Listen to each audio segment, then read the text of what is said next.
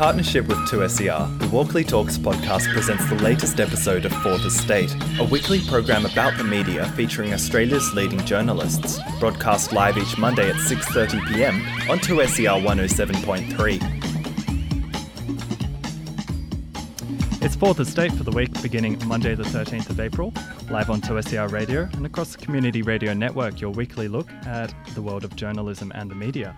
My name's Jack Fisher. Tonight, well, after a week of protests, we'll look at how the media covered the Reclaim Australia rallies last week and Friday's protests against the closure of Aboriginal communities in Western Australia.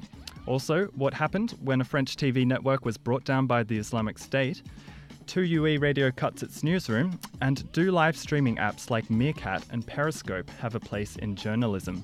Our guest tonight, Max Chalmers, journalist with New Matilda. Hi, Max. G'day, Jack. Thanks for having me. We've also got Melissa Sweet, independent medical journalist and curator of Crikey's Croaky blog. Melissa, are you there? I sure am. Thank you. Lovely to hear your voice. And Andrew Moon, social media producer at the ABC. Hi, Andrew. Hey, Jack. Good to be here. Good. Now, as always, if you've got something to say about what we're discussing, you can get in touch via Twitter. Our handle is Fourth Estate AU, all letters, no numbers. Well, last week, an extraordinary thing happened in French media. Public broadcaster TV5 Monde had 11 of their channels briefly taken off air after they came under attack by hackers claiming allegiance to Islamic State. Well, the hackers also gained access to their websites and Facebook pages, leaving a message on the TV5 Monde website that read "I am IS," along with a banner by a group that calls itself Cyber Caliphate. Well, Islamic State are, of course, infamous for their direct attacks on journalists. Max, what makes a target such as a news organisation so attractive? Well, I think there are a few obvious reasons, but probably the best one as far as an organisation like ISIS is concerned is that you absolutely guarantee that an attack like this will get broad coverage. And part of that, I think, is, if we're being honest about it, the sort of narcissism of the media. I mean, what do we know well? We know media. We work in the industry. We all follow media more than anyone else does. And so attacking a media organisation like this guarantees that everyone else will start to look at them. And, you know, I think they were probably vindicated in their plans. They got broad coverage all around the world for this incident. If they'd hacked say a US government organisation or like an NGO or something, it wouldn't have been the same level of coverage. And for IS, I mean, obviously, that's what they're known for, is their ability to, and they're remarkably successful at it, to get out there, to use the media as a tool to propagate their messages and to push their agenda by sort of using the media platform that's provided and getting out there. One way they do that, obviously, is by orchestrating particularly horrific attacks and promoting them using the shock value that they know the media will run with. In this case, it was by attacking the media itself and then using it as a tool. Yeah, Andrew, what do you think? Why were they so attractive a target as a news organisation? I think it's an interesting one when you also look at, I mean, what Max said is completely true. I mean, media organisations are going to report this with a lot of attention. But the other thing is, and this is what's particularly interesting about this story, is when you have large media organisations like the one I work for, like the ABC, I mean, they're huge organisations and security is a massive issue, particularly when you have so many different people needing to access so many different platforms like never before. You go back even just 15 years, 10 years, less than that, what do journalists need to have access to? The computer and maybe the system, the rudimentary system that they're publishing work online in terms of password access. But now, I mean, you've got all these platforms that everyone's reporting to. I mean, it's not entirely surprising to me, I don't think, the level that this attack, the infiltration of this attack, because these are such difficult organizations to secure at a really high level right across the board when you've got so many people working for them. Andrew, I haven't completely grasped it myself. Obviously, a website or a Facebook page is a fairly easy target. How did that then have the flow-on effect that all of their channels were taken off air or affected for a few hours? I mean, one of the things that people talk about here is social engineering. So the idea that you can trick one person in an organization, or all it takes is tricking one person organization into opening an email or downloading a file. And once that particular file or that access is gained through that human click, then the rest of it can kind of go from there. And I mean, again, is coming to what I was just saying before. I mean, these organizations are huge, and it's not like you're dealing with a little media startup here. You're dealing with legacy media organizations who have employees who have varying levels of skill in all manner of different areas, including computer literacy. So, I mean, it's not entirely surprising when this thing happens. So once you've kind of got that gateway, there's this discussion here about how an organization like this has computer networks where it's actually quite easy to step through different levels of the network. So you can get from just that person's computer to that particular office, but then you might actually be able to get into the broadcast system. And that's what we're talking here about. The interesting thing is, and the scary thing here is how these hackers were able to step from the basic computer network of the office to getting to those seemingly secure broadcast networks that do control all elements of the broadcast operation, TV, radio, etc. But it's definitely a very, very big wake-up call for media, but also organisations in general. I mean, media will be the target here because they broadcast, they set the news agenda, they will get these messages out. But it's a wake-up call for any organisation of size and influence. Melissa, do you think the profile that media have created for themselves makes them a very attractive target? Well, I must admit, as I was listening to your conversation, I was thinking with my very small media hat on in terms of, you're talking about how challenging it is for big media organisations to cope with these sort of attacks. And, I'm sort of very much at the small end of media. And it's not only attacks like this by ISIS, it's a much bigger picture of state surveillance, corporate surveillance. I just think it's such a huge issue, and it's difficult enough for big media organisations, but for small independent media, how do you protect yourselves and your sources? Max, very challenging. Yeah, Max, you certainly belong to a small media organisation. I think part of this whole new era of fast reporting is about journalists, especially in small entities, having direct access to the front end of their pages and the front end of their websites. What's New Matilda's no need to divulge. but what's your operation like? It's a closely guarded secret, our technology, our back end, a secret that is guarded from many of us who work in the organisation. But no, we all actually have access to it because we have such a small staff. I mean, one advantage is that there's no real ability to spill unless someone really screws up. There are so few of us there. The chance of human error is lower. But certainly, I mean, that's how it works now. I know I've been doing court reporting on days when I've thought, I'll get out the door, I'll open my laptop, I'll slam it in the back end as soon as it's done. And I've been beaten. BuzzFeed were there that day, and they were uploading the story as the judgment was being read out. It was going straight from the judge's mouth into their back end, and that's the kind of turnaround that we're all working on and against now. So it's clearly an issue, but I think it's interesting that you mentioned sources, because the thing that really scared me about this attack is that when I'm writing stories that deal with delicate sources, what I'm usually thinking is there a way that if this is particularly delicate, that a government agency would be able to search my computer or my documents or our back end or whatever to put it together and figure out where this came from. The scary thing about this attack is that it gets you thinking, well, hang on, it's not just government actors now who are going to be able to get into my computers and look at my documents and my metadata and stuff. It's potentially third-party players who are, in this case, far more malicious. And, it scares me that a corporate group or a terrorist organisation or whoever could be able to get into your back end like that and piece together, I guess not so much your website, but more your personal computer, piece together where stories have come from and potentially target or endanger sources. I mean, I think that's quite alarming. Yeah, Andrew, you, in addition to reporting, do, I believe, a bit of teaching in the area of digital. Mm-hmm. What is, I suppose, best practice, if you will, for organisations, especially big ones such as your own, in terms of tying up those vulnerabilities? I think, there's two really interesting points for me here. And I think, Max, to your point you've just talking about, I mean, that is something that is increasingly challenging. And I don't think, really, many newsrooms out there, besides perhaps those are like The Guardian and similar, who have a reputation of dealing with these really sensitive stories of protecting sources in this sense of using things like Tor and using messenger apps that are completely encrypted. I mean, that's something that's fascinating in its own right. In terms of what we kind of teach here, and the thing with an organisation like the ABC is we broadcast on a number of different platforms, a number of different genres across divisions. It's a massive organisation, and the thing is, I mean, one of the things when we talk about social media and training journalists is anything that you post online should be presumed as public on social media. So we have, when you train journalists, and someone might be, not just journalists, but anyone might be new to social media, they think, I can post something on my Facebook and it doesn't matter because that's between my friends. So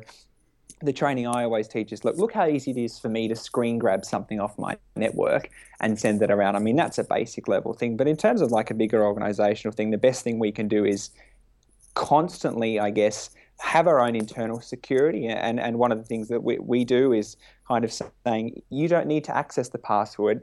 Twitter has tools that basically, if you're working on an account, you can have access to it through your own personal account, Twitter account, for example, but you'll never actually see the password of the enterprise account. So working on things like that, tightly managing access, but it's not easy. Like, it's definitely a constant challenge because threats keep evolving, but also you have employees starting and leaving the organization all the time. So it's definitely something that's evolving, but it needs to be right at the top of the radar, I guess, in terms of managing it. And one thing I noticed about this attack on the French TV network was that there was a certain amount of coverage of it, but I seem to recall a much bigger kerfuffle about the CIA's website being attacked a few years ago. And I think it's very easy for audiences to get the wrong end of the stick on this one. Have they attacked, the shop window, or have they attacked the back room, that sort of thing? I mean, Andrew, is it difficult for a journalist to communicate the severity of attacks such as these? I think so, especially when you're talking about how do you communicate to an audience. And I mean, technology in itself sometimes is difficult to communicate because it's so complex, but it is, I totally believe, the responsibility of the journalist to add context to the issue. I mean, it takes time, and Max, I think you hit the nail on the head about the time pressures of reporting in a lot of these environments are huge. But one of the things that we teach, for example, when you're teaching someone to live tweet, is spend the time before building a context around your reporting. So you can say, if you are talking, example, in this case of the French media organization getting hacked, explaining, for example, even the term hacking. I mean, what exact networks were encroached and broken into here? What was interrupted? I think there are some journalists that I know that do tech reporting really, really well, and they do that by adding that context. So you're not just seeing mentions of words and kind of thinking, oh, is there an assumed knowledge here? I think that's the challenge when you're reporting this kind of thing. Now, we've just seen a fairly busy period recently on the protest schedule in Australia. The weekend before last, the Reclaim Australia group came out to announce their opposition to what they perceive to be the encroachment of un-Australian values, halal foods, even Sharia law on Australian life. Well, they were met with counter-protesters who accused the Reclaimers of bigotry and racism. But on Friday, there was another demonstration, and it was quite an incredible one. Thousands crowded the streets outside Melbourne's Flinders Street station and in Sydney as well to protest the closure of Aboriginal communities across Western Australia. Now, it seems that there's one rule for some street gatherings and another for others, because the Herald Sun blasted the protesters on Friday of being a selfish rabble for blocking the traffic, basically. Now, why has the Herald Sun taken this line on what seems to have been a peaceful and to be a positive protest in Melbourne, Max? I mean, for fairly obvious reasons, I think it plays to their general demographic. They don't think their audience are particularly interested in the closure of Indigenous communities. It's obviously not an issue that directly influences a lot of people who are living in Victoria and particularly in Melbourne. So they think it's just an easy way to make to grab the tabloid angle. And I mean, to be frank, I think papers like the Herald Sun, they target particularly vulnerable communities, and there are a few communities I can think of who would be more vulnerable than those in WA facing closure, having their water and electricity cut off. So I think honestly for them it's just a bit of fun. They don't see it as a particularly important issue. They think they may as well have a bash and play a bit of wedge race politics with their readers to sell some newspapers. Melissa, what did you think of this headline, Selfish Rabble? Oh, I just thought it was awful, quite frankly. I followed the Twitter conversation on Saturday morning quite closely, and there was huge kickback and the sort of typical hashtag subversion that goes on. And one of the comments that really struck me was by a Melbourne public health practitioner called Daniel Reeders, and he tweeted, "Revealed values.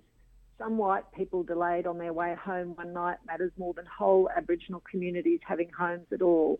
And I thought that was a really insightful observation. I mean, I know you can look at it at one level as the comment previously, more in the pragmatic sense of media trying to sell papers and play to their audience. But I think Daniel Reeder's comment really goes to a much wider systemic issue in mainstream media, full stop, across Australia, that it is often very much about white privilege and really ignoring groups that don't fall within that demographic.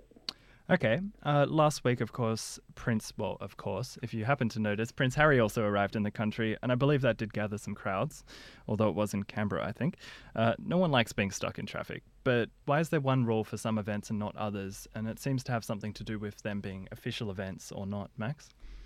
Yeah, I mean, it's interesting, I guess, to think about the Reclaim one maybe more so, because obviously, a prince comes into town, there's a strong celebrity angle. So in terms of news values, people like that. But, then you take a step back and you look at the issue, a prince coming to Australia versus the closure of scores of communities affecting hundreds of people. It's clearly a huge, huge issue, and you'd think a far bigger news issue. I mean, I think to some degree it is kind of obvious that that value of celebrity, that's what gets people to click through stories. It's also easy to cover. It's not a hard story. You send someone out, you get some photos of the prince with someone with a sign saying he's got red hair, this is great. Like, compared to dealing with the issue of, removal of Aboriginal communities from traditional lands in WA, which is a big, complex story happening over a big area, and something that, to be frank, most journalists probably have no idea about the context or the history that relates to it, let alone the immediate realities in those communities, which they haven't been to. So,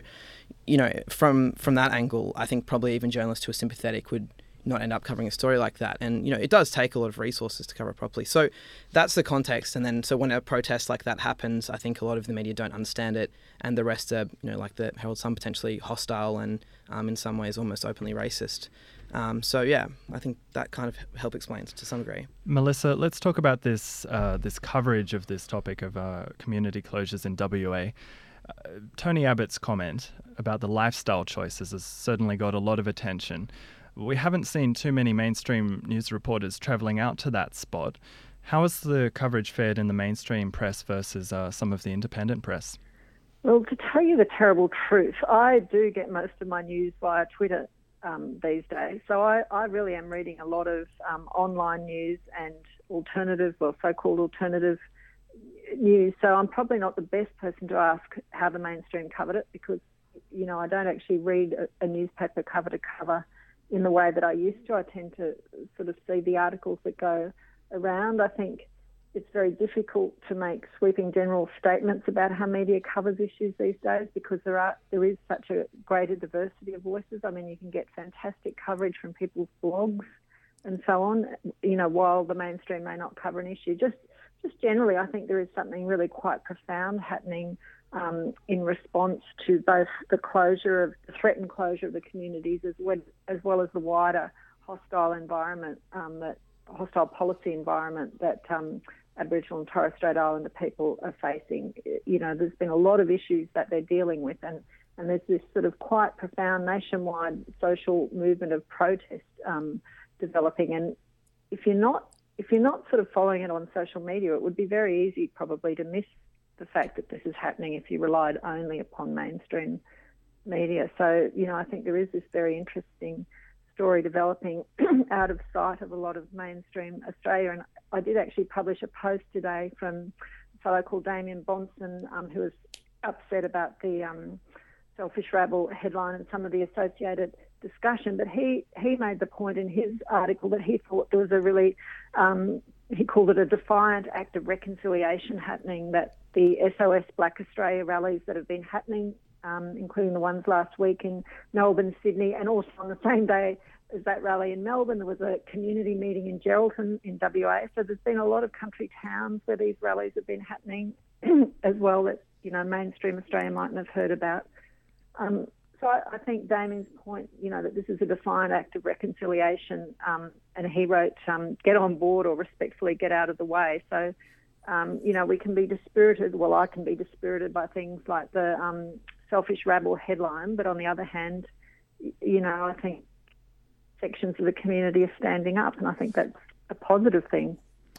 Okay, and just quickly before we go to a break, because we do need to mention 2UE. Well, it was a sad end to their week last week when the journalists at the radio station 2UE delivered their final news bulletin. The 2UE newsroom it's been closed as their parent company Fairfax Radio merges with 2GB's parent company Macquarie, and the news services are being consolidated. Well, between 9 and 11 newsroom staff are expected to lose their jobs. Now, former ABC journo Lyndall Curtis reckons commercial media such as 2UE doesn't get the same attention or their journalists the same sympathy when they cut down their newsrooms. Andrew, I'll bring you in here. What could be the reason for that? I think this is an interesting one because the point that Lyndall Curtis makes here about visibility is certainly true. I mean, radio in this environment of social media and TV news probably gets the least amount of attention because I turn on my radio if I'm driving somewhere or I'm coming into work, and that's when I listen to the radio, and that's probably about it during the day. I think the point that she makes, I think the point that is really important is that any cutting of journalists is a loss to the media as a whole. And when you look at the pressure that journalists face, I used to work at News 24. I mean, that's a 24-hour operation, and during the day when big stories are breaking in Canberra, no one is taking a break. It's a really busy operation. So I think, the general thing to say is it is a loss because journalists rely on other journalists to see what's going on, potentially get some assistance, see if the angles are similar to what they're doing. So, that's, I guess, the sad thing from it. The point that Lyndall makes is that any loss like this of journalists is a real dark day for the media in general.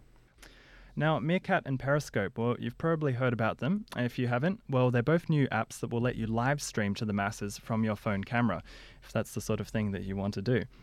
Now, one of the most interested groups of people watching these two apps are journalists, and nobody seems to be quite sure what they could be used for. Max, what do you think live streaming apps could contribute to journalism? Look, I haven't given either of these a go. I've just sort of been watching with curiosity, as I tend to do when these things pop up and everyone gets excited about a new app or service, which supposedly is going to improve journalism. I sort of just sit on the sides and see how everyone else goes, and if it starts to work, then maybe I consider learning how to use it. But I think live streaming is an interesting one. I'm not sure that it adds a great deal of value to be able to do that. I think a slight delay, like once you can, we're all so well equipped now to record wherever we go, basic training with a basic phone, and you can get something that online doesn't look too bad. So I don't think it's a huge change. What's interesting about it maybe is that we're moving towards formats online that encourage shorter and shorter grabs. So to the point where it's like, something only has news value while it's happening, while it's live streaming, even if you're like us, you're not like a live platform, you're not ABC 24 constantly covering what's happening. It's like you basically have to cover something instantaneously because it's gone once it's gone. So in that way, I think it's kind of interesting and potentially useful as well because, why live blog a really interesting Senate inquiry that's going on when you could just stream it. We have had Vine, of course, for a little while and those sorts of short form things, but I'll pick up on that in a second, that ability to upload straight away. Melissa, I understand that the Croaky blog has got a new initiative and it's called Just Justice, and you've used Periscope already as part of that. Can you tell me about that?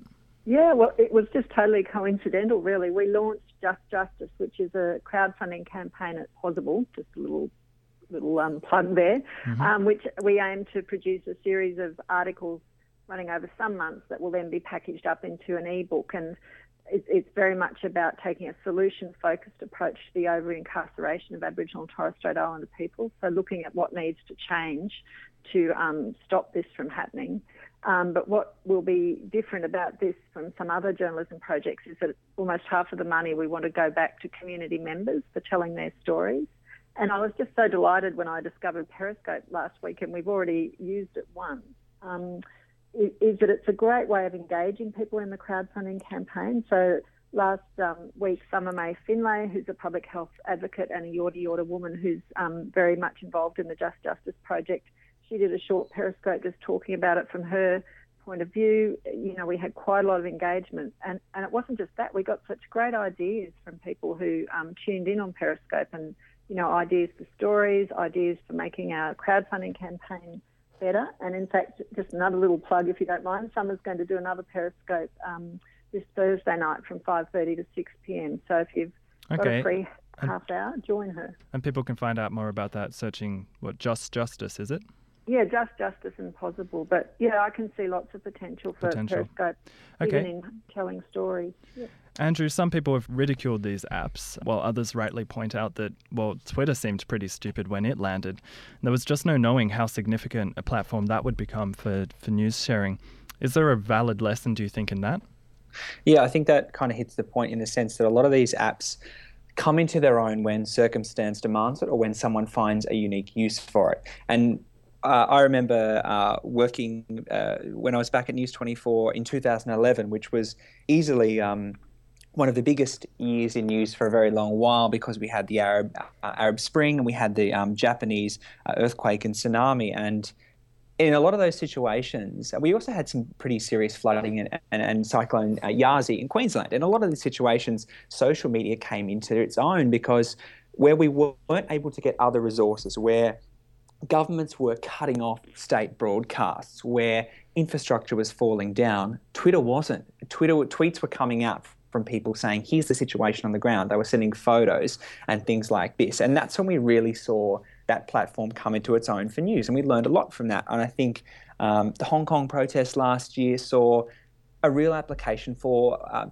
peer-to-peer mesh mobile networking, in the sense if the cellular network is down, people can still communicate on Wi-Fi between themselves in a thing like a protest. So that was interesting. I think the same is true with live streaming like this. I mean, firstly, the technology is not new. It was around back in 2011, and platforms like Livestream and Ustream were doing it then. I think the thing is here, journalists, the great thing with, and the example that Melissa talked about, one of the great things about an app like Periscope and for a use like that is you can reach such a wider audience than you may not have expected. But there are two issues that come up. One, I think, is just a bit of vanity use it by journalists who don't actually, or anyone that doesn't really get, I guess I would say journalists, because journalists have a responsibility to understand how these things should be used. So if it's just giving people a walk around at the studio, that's great, but the better use is being out there as part of the protest and showing audiences something really valuable and worth, or engaging in a discussion, an issue they might not know about. And the other quick thing